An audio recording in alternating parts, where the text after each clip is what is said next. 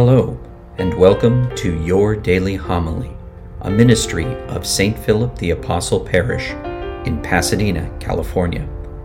For more information on today's readings and homilist, please view the show notes below. And now, your daily homily.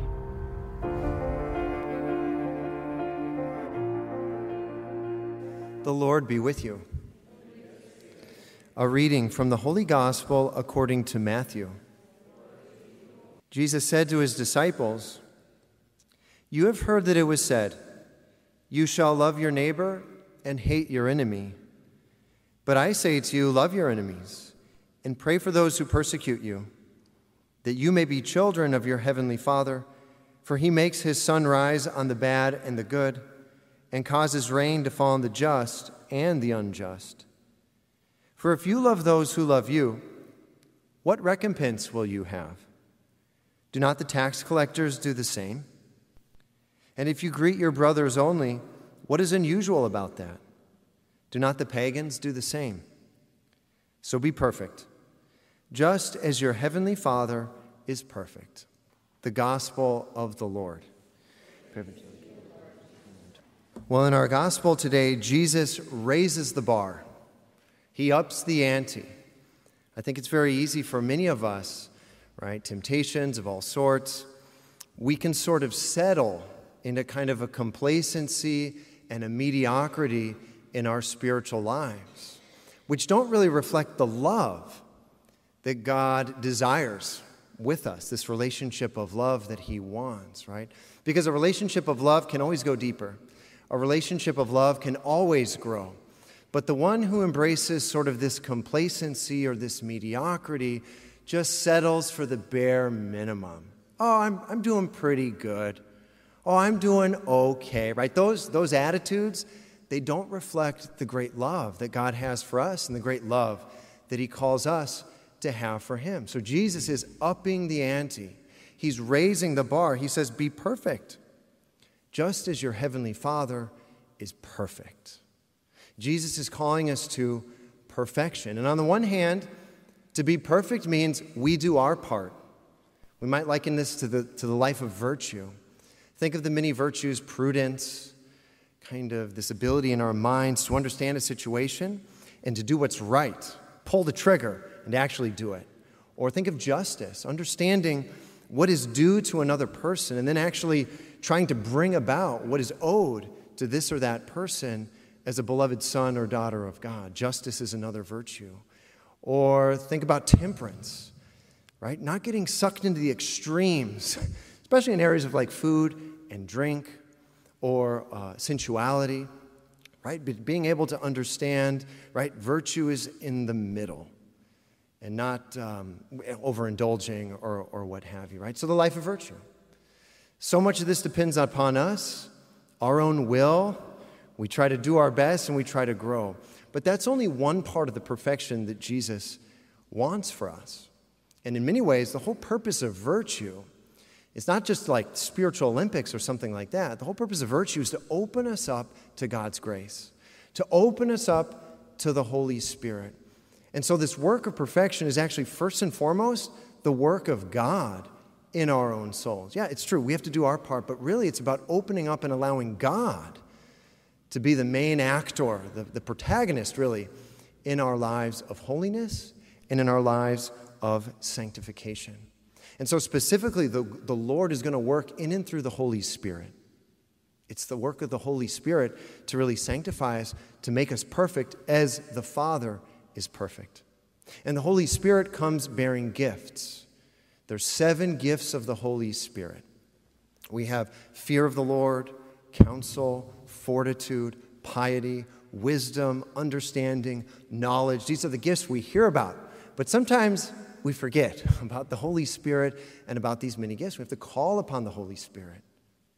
We have to ask the Holy Spirit to fill us with these gifts, to sanctify us, to allow this work to be done, which is to bring us in to the Father and to make us kind of this perfect image, which is Jesus, this perfect image of God the Father. It's the work of the Holy Spirit.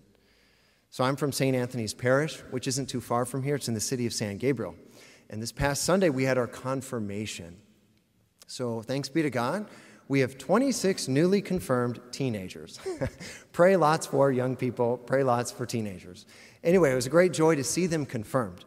But the bishop who was confirming them, in his homily, he chose to kind of focus in on technology and social media. As you know, young people, it's like the world they live in is the social media world. The world they live in is that of technology. And for us who are older, sometimes it's like, foreign territory. We're not as familiar as they are with all of these things.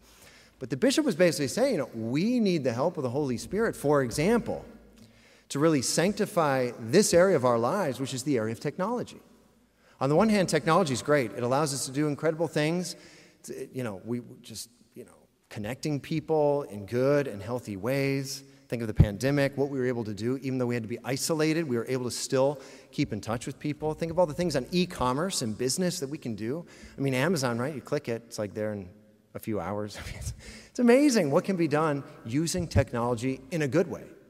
But the bishop went on to say, but think of all the ways that this good thing, technology, can be corrupted, manipulated, twisted, and warped for evil.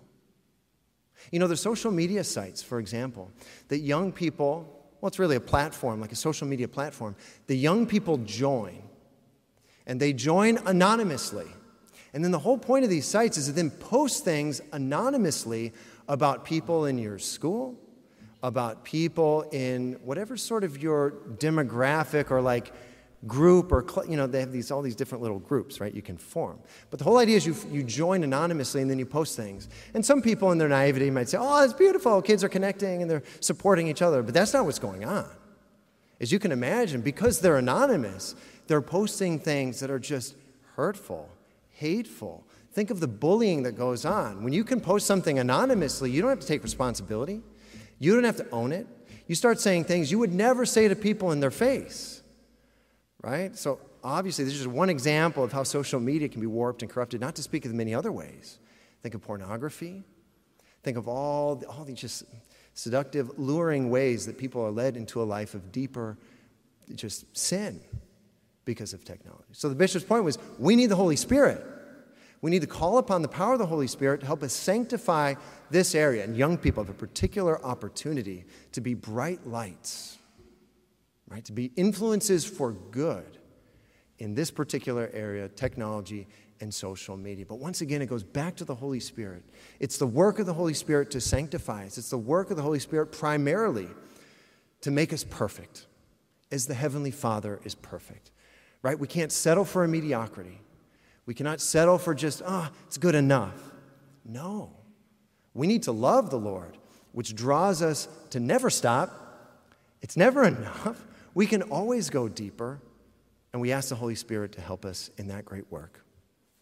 Let's go to Our Lady, Mother Mary, because she was full of the Holy Spirit. She conceived of Jesus in and through the power of the Holy Spirit.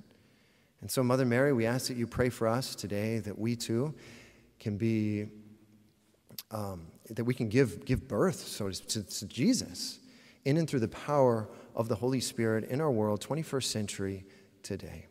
In the name of the Father, and of the Son, and of the Holy Spirit. Amen.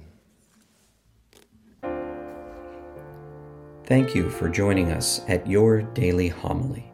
For information on St. Philip the Apostle Parish, or to support this ministry, please click on the links provided. Until our next time together, be safe and God bless.